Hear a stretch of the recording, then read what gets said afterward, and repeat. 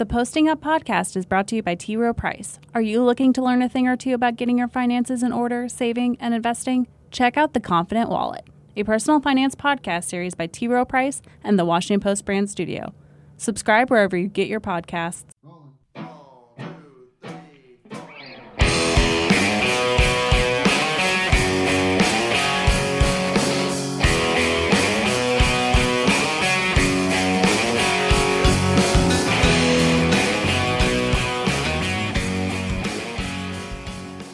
Hello and welcome to Posting Up, the Washington Post NBA podcast. I'm your host, Tim Bontemps, national writer for the Washington Post.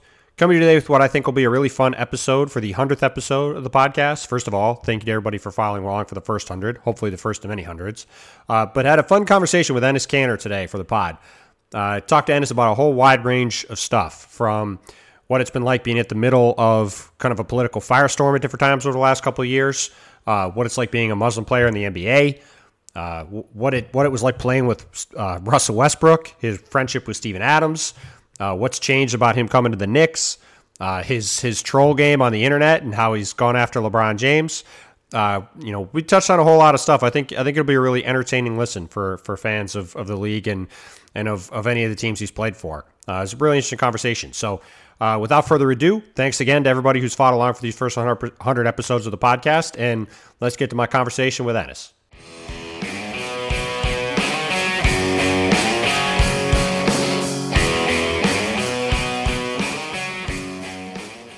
All right, man. I appreciate you. Doing this. Thank you. We'll start with like the one serious thing first. Obviously, your background, where you come from, has become kind of a story the last couple of years, and I was just kind of curious, as a guy who has for such a long time been defined as a basketball player. That's like what you do. What has it been like becoming kind of part of a different kind of story, and with the political stuff and everything else you've kind of become part of over the last couple of years? It's a little weird because every reporter, whenever they put the microphone on my face, it's like I'm waiting for a basketball question, and it's like over like 60-70% of it is politics.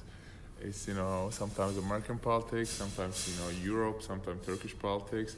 But I think I'm just so used to the answers now, so I'm not really like scared of any of the questions or anything. I mean, I think because they want to know what's really going on, because the stuff I'm having or my story, it's really interesting, and sometimes it gets people really confused because they don't really know what's going on. Sure.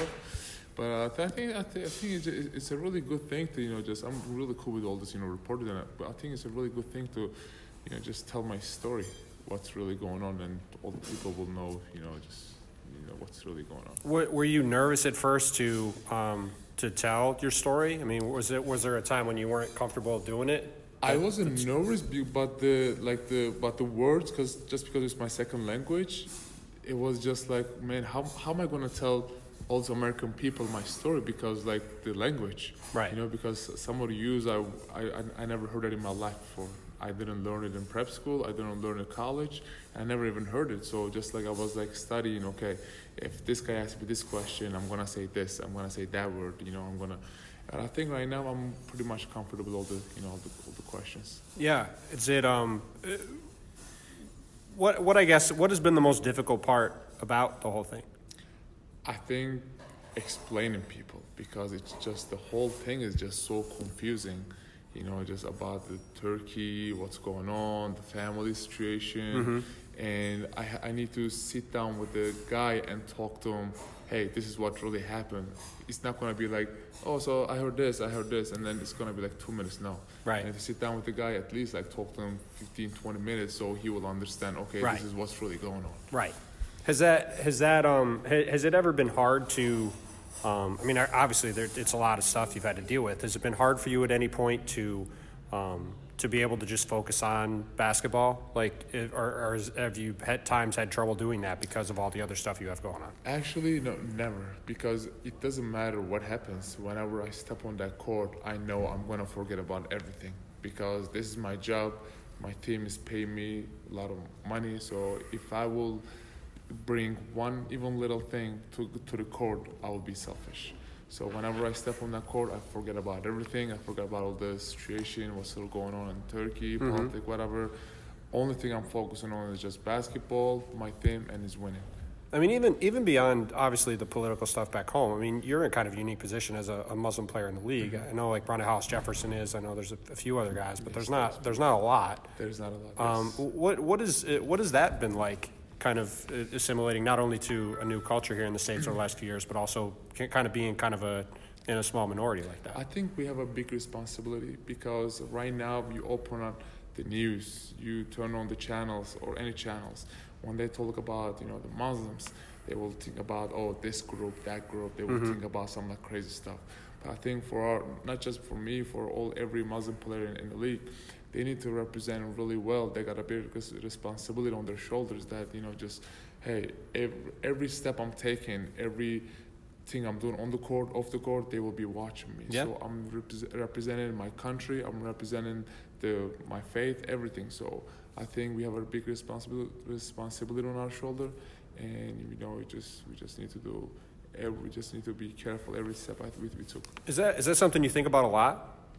The responsibility you have, Yes. and like whether you're out in public or you're talking in the media and stuff. I mean, is that something you actively think about? Like, I do think about it a lot. Yeah. Because it's natural but I do think about it a lot because it's weird because if I do something wrong, they will say, oh hey, he's Muslim. So we just saw it on the channel a couple of days ago. These guys are like crazy, whatever. So I feel like I'm kind of like a little scared, but at the same time it's a big responsibility.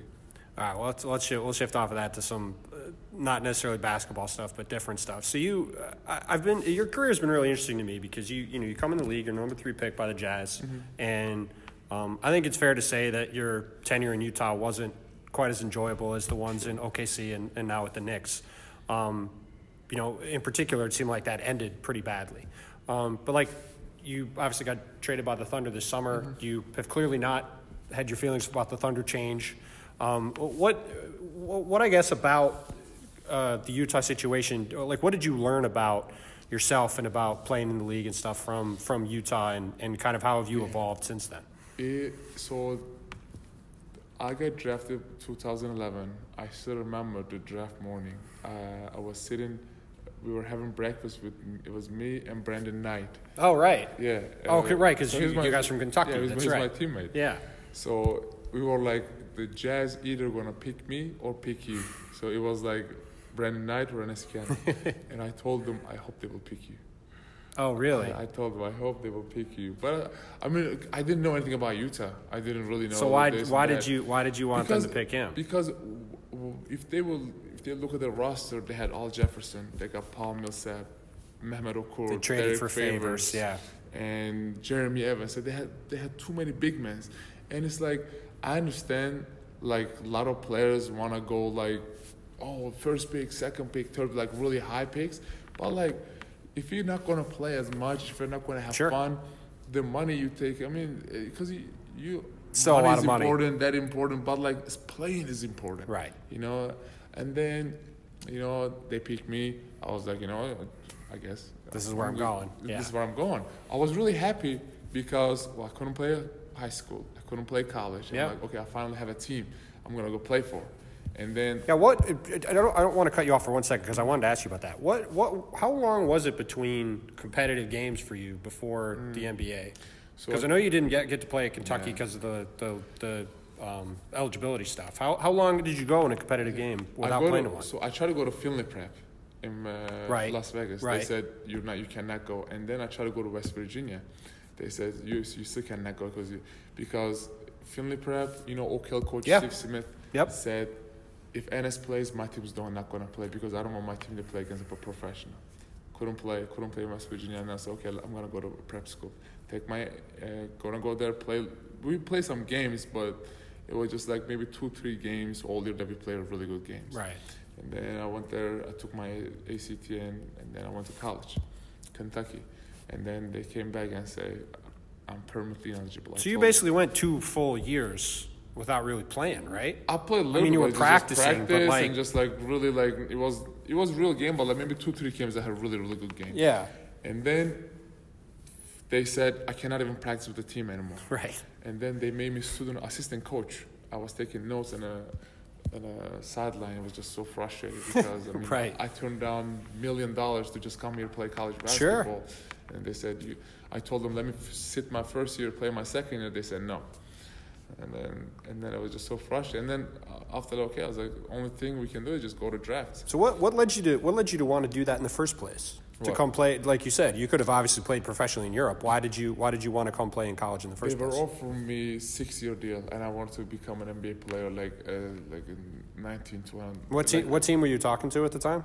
Fenerbahce. Oh, Fenerbahce. It was my team. I grew up in that. I mean, I played in 3 seasons. Oh, okay. And then after that, it was like so frustrating because I didn't no high school, no college, and then I finally get an NBA. I was like, man, I finally have a team, and then lockout happened.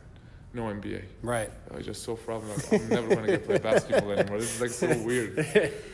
And then after a while, I just thought, and then I get drafted, and then like in December, I think lockout was over. I went back with the team. Mm-hmm. It was like so much big men. It was like Jefferson, like I said, it Yeah, was like 5, 6 big men, and they were like trying to get in rotations, and then they traded Memo to Memo, Brooklyn yeah. because I was covering the Nets then. Yeah. Brooklyn and stuff. I mean, they helped me a lot. They helped me a lot. I mean, back then it was a little weird because, like, we had no breakfast. I had to bring donuts every. Oh, really? Yeah. And then I get different food, halal food. Sure. They were charging me for it. They were Oh, charging me for the food. Jazz Like, were? yeah. Oh, okay. But I think, I'm not gonna. I know, like, first time back, I said some really crazy stuff about it. I shouldn't have said. Yeah. And it was really childish. Yeah. But I think it just every time I go back there, it's like, man, I wish I didn't say all the comments, just because like it's always like emotional game, just making me stress. Well, and the fans there are still pretty wound up. Yes. Now, what did you just grow? Is it safe to say like you've just grown up since then? Like you said, they were kind of childish things you said because like it seems like like I'm going to get to your tweet the other day about LeBron, but like it does seem like you very clearly are still friends with the guys in OKC. It didn't seem like you. I'm still friends with the Utah Jazz guys too. Oh, okay. Like Derek Favors, Alex. But I guess what I meant is like when you left Oklahoma City, like you had the nice video you put up on social media. Like it was a much more positive exit. Because I learned from my mistake. Well, that's what I mean. So like, I did grow up, yes, because what I did was really childish in Utah. Yeah. I wish I wouldn't done that. I mean, because that organization, good, bad, that organization picked me in the draft, and then they put so much time in me, and it was. I mean, sure. I just shouldn't have said that. For sure. What so what? Beyond obviously beyond that stuff, What was different for you about Oklahoma City? Because it really felt like from the moment you got there, from your connection with the fans to obviously your friendship with Steven and some of the other guys, it really felt like that kind of flipped the switch for you personally. I mean, from the day one, the whole organization and whole state just opened their arm. It was a really warm welcome. From day one, and then a lot of players was hurt. Back then, it was KD was hurt. And then Steven was hurt, and then Russ got hurt that year. And Serge was hurt, so like I think it was just like we were trying to make the playoffs, and we missed the playoffs by half game against New Orleans. It was tough. Yeah, when they beat the Spurs. Yeah. And I think it just the whole organization is just so professional. With Sam Presti, what he does is just amazing. I remember like sometimes it was like crazy to me, like. Even like the balls in a practice facility, but everything was like spalding. Yep. One side, everything's lined up the same way. Yep. In wintertime, like we were getting the practice facility, they were painting the grass green. Oh, really? So everything was perfect. So you get in, it's like this is perfect. Like what I mean? It was crazy. Yeah, I know Sam. That doesn't surprise me. Yeah, that's why they've been the way they are, just because of how professional they are. Yeah. Where did you know Steven before you got there? I play against him I play against him obviously, but right. I didn't really know him that well. I watched a video on YouTube, like he said, he likes food, whatever. But I didn't really know him that close. Yeah. So what was the how did that friendship kind of form? Because it seemed like you guys are now really tight. I mean, every day on a practice, we were like playing one-on-one. It wasn't a basketball. It was like a wrestling. So he was trying to make me better. I was trying to make him better, offensively, defensively. We was like communicating, and then he understand me. I understand him because like I'm obviously we both not from here. We're right. International, and my family's not here. His family's not there, and we were always there for each other. I mean, if the coach say anything, we always like we had good games, bad games, so we always like had each other's back. And then he's a really smart guy, man. He understand me, all the situation I was having. He always try to give me like a positive energy and stuff. Yeah, he's a pretty positive guy. Yeah, always. Now, did you always have like kind of this sarcastic personality that you have? Like you like to make jokes. You like the tweet the other day about LeBron. Like you seem to the stuff with our boy Slater when you put his face on the KD thing when he left. Have you always had that kind of a sense of humor, or is that developed over time? I always have to like make fun of people. Not make fun of people. No, but I know what you mean. They were making fun of me. I'm gonna make fun of them. Sure. And then it was how it is like in OKC too.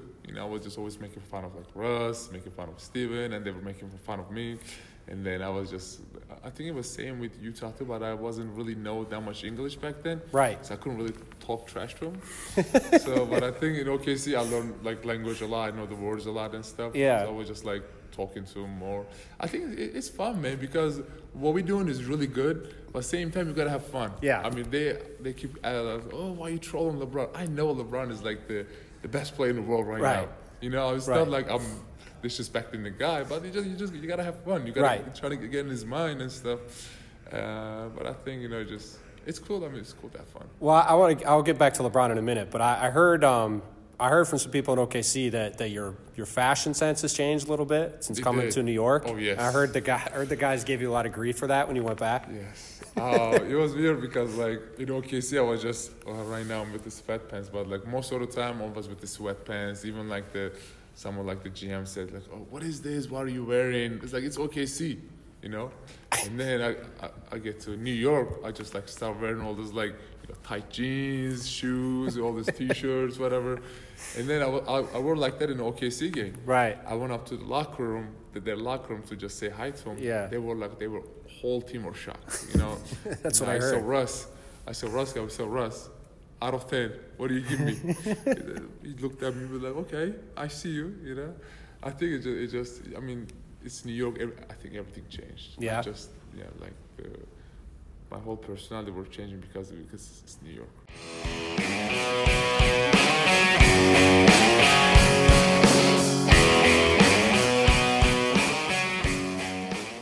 If you enjoyed this podcast and are interested in learning more about the NBA, you can get my weekly NBA newsletter, the Monday Morning Post-Up, delivered right to your inbox every Monday morning at 8 a.m. To do so, please go to wapo.st/postupnewsletter to subscribe.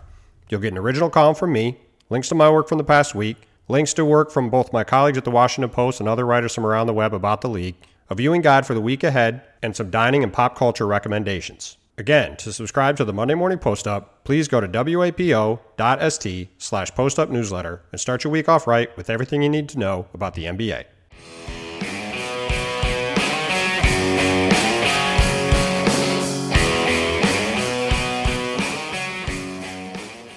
What about New York led to that? Why New York? Yeah, like why? Like obviously, I know it's a different kind of city than Oklahoma City, but like, what about it led you to change? I think the fans, because like fans always loved it. Just whatever we do on the court. I mean, they knew that we were not gonna win like 82 in a row, but like if you play hard, if you die for the ball, if you like a little different, if you like cheering for your teammate, I mean, the whole crowd was up and cheering for you. I think I learned to just how can you connect with the fans while you're playing the game. Well, and I have a lot of friends in New York, and when they made the trade to bring you in, obviously Carmelo was a big star there, so they were a little bummed out. I said, listen, it's gonna take like 3 weeks, and you're gonna be all in on Ennis because I know how you did that in Oklahoma City, and you've clearly become a fan favorite since then. What is it about? Like I said, it was a similar thing in OKC where you did have a real connection with the fans there. What what is it? What has allowed you to do that? Is it the advent? Is it having social media and Twitter and to be able to like to talk to people? Is it just in your personality? Like, what do you think has led to you being able to have such a connection with the fans? I guess both, and I think same time fans are seeing that like, okay, he's playing basketball, whatever, he's good or bad, whatever. I mean, they can say whatever they want to say, but like they want to see like how much you do work outside of the court, how much charity work you're doing, how much you're giving back to community. I think I did it a lot. We did it a lot in OKC. Now I'm starting to do it in here too. I think fans want to see, not just from me, from all the players, like do more charity work, giving back more to community, especially like really special days like Christmas, Thanksgiving, New Year's Eve, whatever. I think that's really important. What you mentioned LeBron before. I mean, I saw your tweet the other day, the hashtag Strive for Greatness with the Rocket Chip after the OKC 148-point win. I didn't know what that hashtag means. Well, I mean, you know I don't know what that means. It's LeBron's thing. I know. Yeah. Well, I mean, it's he's striving for greatness all the time. I was watching. I think I was in LA when you guys were playing that game against the Cavs when you got into it with LeBron. Was that a conscious thing at the time? Because obviously you said the stuff about Frank a couple days before, which really was just him taking shots at Phil more than I think even taking shots at Frank. But did you did you go into that game like consciously thinking, like having that in mind, or was that just like in the moment when you got into it with him? That was kind of what happened. Before the game, I wasn't thinking about, I'm going to fight with him and get all the crowd just go crazy. Right. But like, I think it just happened during the game, like, because like when I see it, we called you, they call you king. I don't call them, but they called you the king. Yeah. And then like they say, you're the best player on earth. Yeah. You don't go out there and break a 19-year-old kid's confidence, because I saw him after he made that comment. I saw how I saw he was really down on, not really. Talk about Frank. You saw Frank was down. And then we talked to him. So me and some of the guys talked to him in the locker room and said, "Hey man, just you gotta stick up for yourself." And then he did. He pushed him a couple times and stuff. Yeah. And then the ref came and this is enough. I gotta break it in. And then I came. Just because it's just weird, like you don't just go out there and just mess with the rookies. You're also a little closer to LeBron's size than Frank. Not that Frank can't defend himself. It's a little kid, man. Like he's still a kid. He's still trying to like learn basketball. Right. I think he's done a good job. How close have you paid attention to what OKC is doing? Like, are you watching a lot of their games, or I mean, I know that was a national TV game and they were playing the Cavs, so it's a little different. But I don't really watch their every game, but I almost look at their stats almost every time. Keep track of how everybody's doing. I see what Russ is doing. I saw what Steven is doing. That's all really matters. For me or Russ and him. But I think they do a really good job. Yeah, no, they are. What has been the biggest adjustment to being with the Knicks this season? Biggest adjustment, I think beginning of the season, when we lost 5 in a row in preseason, they were like, they're just gonna pick the number 1 pick. They're gonna be the number 1 pick. They're not gonna be that and this. And then we started the season really well. Now, people are saying, they started. Now we got, we start losing a couple games, and then now like they're just saying, they're not good, they're bad, whatever. I think we still got it in us. I think I think it's really cool to just go out there and just prove all the haters wrong. And I think we just go out there and play hard. I think that's all the adjustments. Just just avoid all the outside talking. Yeah. This is backing up a little bit, but I wanted to ask you. I know you have a pretty good relationship with Russ, and he's a guy that for a lot of reasons doesn't let a lot of people in, really, outside of his group. Sure. What is kind of if you could kind of shed a light on him a little bit, what are maybe some of the things that people don't know about him that they should about Westbrook? Well, I think outside of the court, he's the most chill. I mean, you see him like on the court, like he always yells, screams. He wanna like murder somebody, like if you see him. But outside of the court, he's like the most low-key, most chill guy I seen. He doesn't, he loves to laugh. He likes to make jokes. He likes to make jokes. And then obviously OKC and the whole people love him because he does so much charity work. He's spent. I mean, he's this guy. gets so tired, and then next day you see him, he's going out there and open up some book clubs, whatever. Mm-hmm. And I think that the other thing is he just, I don't know how, but he eats terrible. He eats gummy bears and he drinks Snapples in a plane. Yeah. And then everybody ordering organic food. He's ordering just for himself non-organic food. Oh, really? And then he always I never see him maybe I see him one time just relax and just sleep on a plane. He always his body I mean it's just weird because I remember he got triple-double and then he was 40, 50 and 10 and whatever and crazy numbers. Right. And the next day, 2 days later, shooting on they give him the ball and then he just go up and just dunk the ball. I was like, when does this guy get rest? I guess it's in his genes. I think he's a cool dude, man. I think if they ask me if I don't count the Knick, if we can play with one player, who would it be? It'll be Russ. No, what about him makes you want to play with him?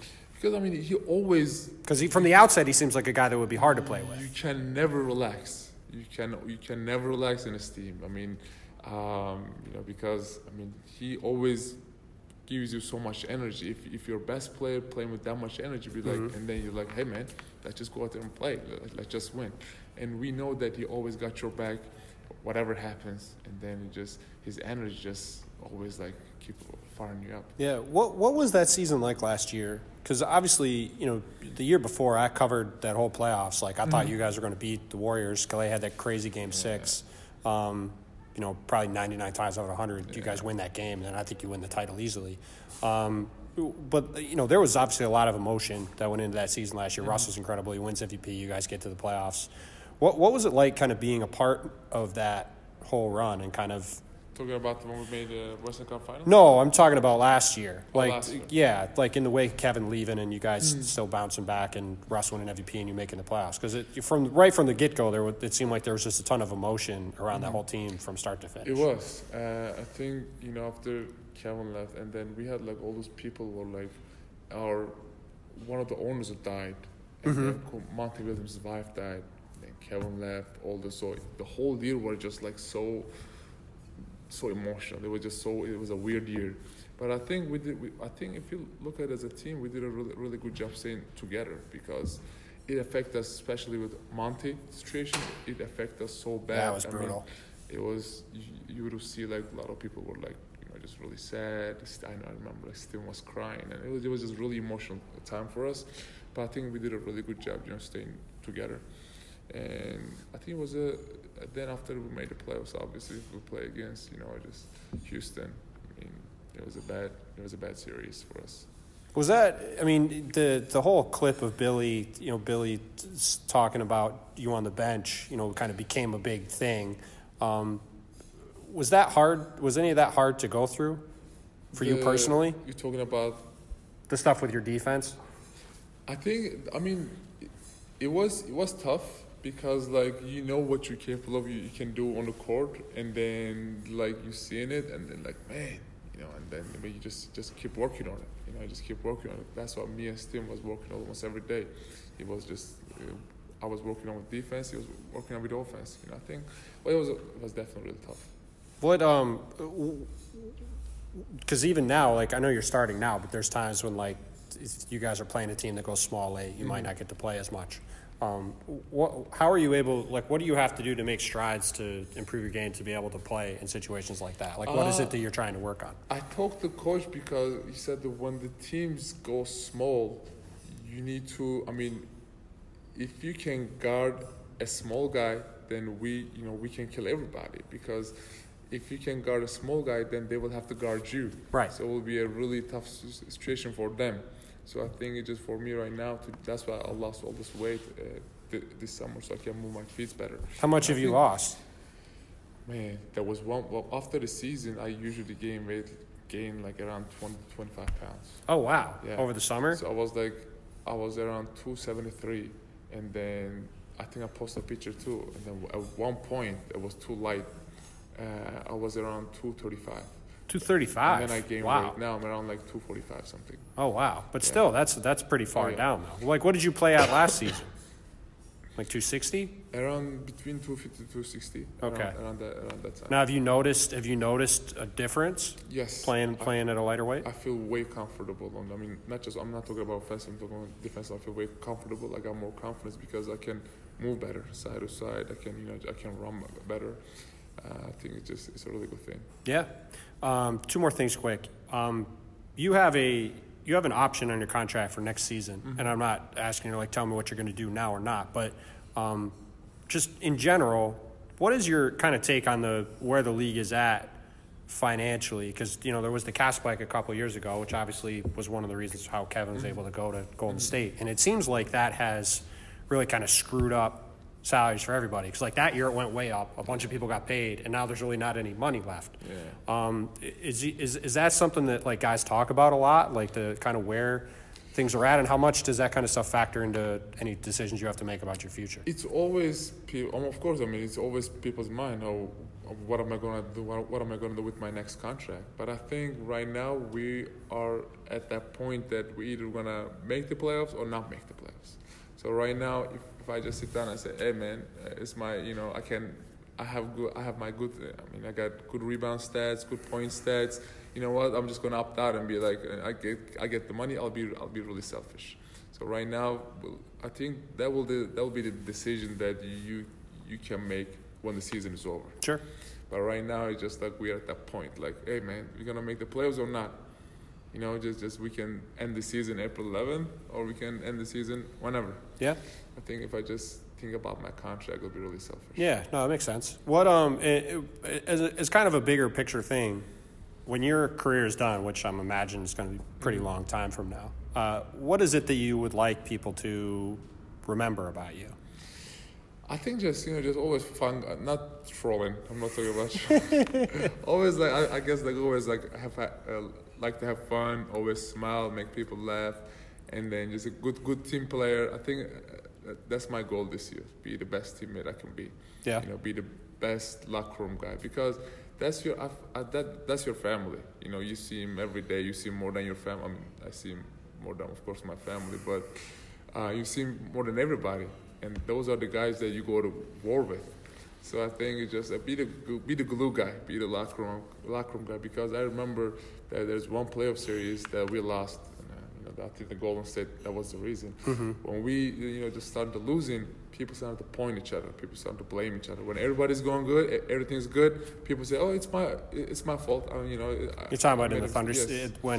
During that Western Conference Finals. And then like when you made a mistake, when the things go bad, and then people start to point each other, blame each other. I think I'm trying to be like the guy that just glue the teammates together, because we have to go together. Sure.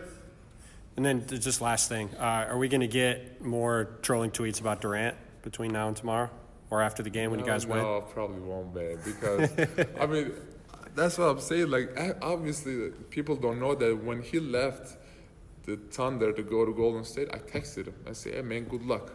And then he texted me back.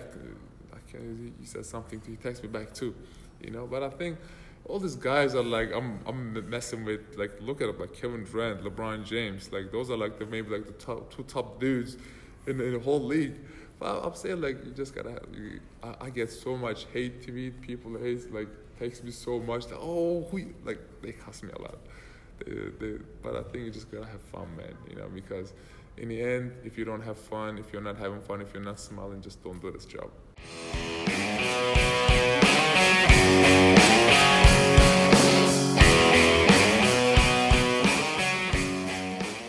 All right, thank you again to Enes Kanter, who was a great guest. Had a lot of fun talking to him. Think he was really insightful. Hopefully you all enjoyed listening to him. As for me, you can find me on Twitter at Tim Bontemps. You can find me on Facebook at Tim Bontemps NBA. You can find my work in the pages of the Washington Post or on our website at washingtonpost.com/sports.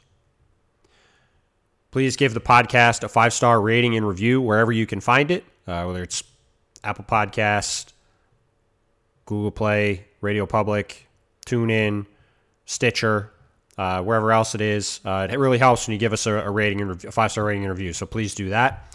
Please go find Glenn Yoder in the Western States and subscribe to their music online. Go buy it wherever you can get it. Support those guys. Glenn's the NBA editor at the Post. He's a good dude, big basketball fan, and more importantly, people love his band and their music. It's been one of the things that's most complimented on the pod, which I'm really happy about over the last couple of years I've been doing it. So definitely go check out their stuff and find it anywhere you can. Also, go check out the other podcasts from the Washington Post, whether it's Constitutional, Letters from War, Cape Up. There's a whole bunch of really good podcasts, whether it's on politics or just on some interesting societal stuff that we have going on. I think we're going to have a lot more stuff coming up in the future, too. So be sure to go check all of that out. Thank you again for listening through these first 100 episodes. It's been a lot to have the support you guys have given for the podcast, and looking forward to doing a bunch more of them in the future. And probably, hopefully, a couple more this week as the crazy NBA news cycle never slows down. But thanks again to Ennis for doing the pod today. Thanks again to all of you for listening, and we'll be back again soon.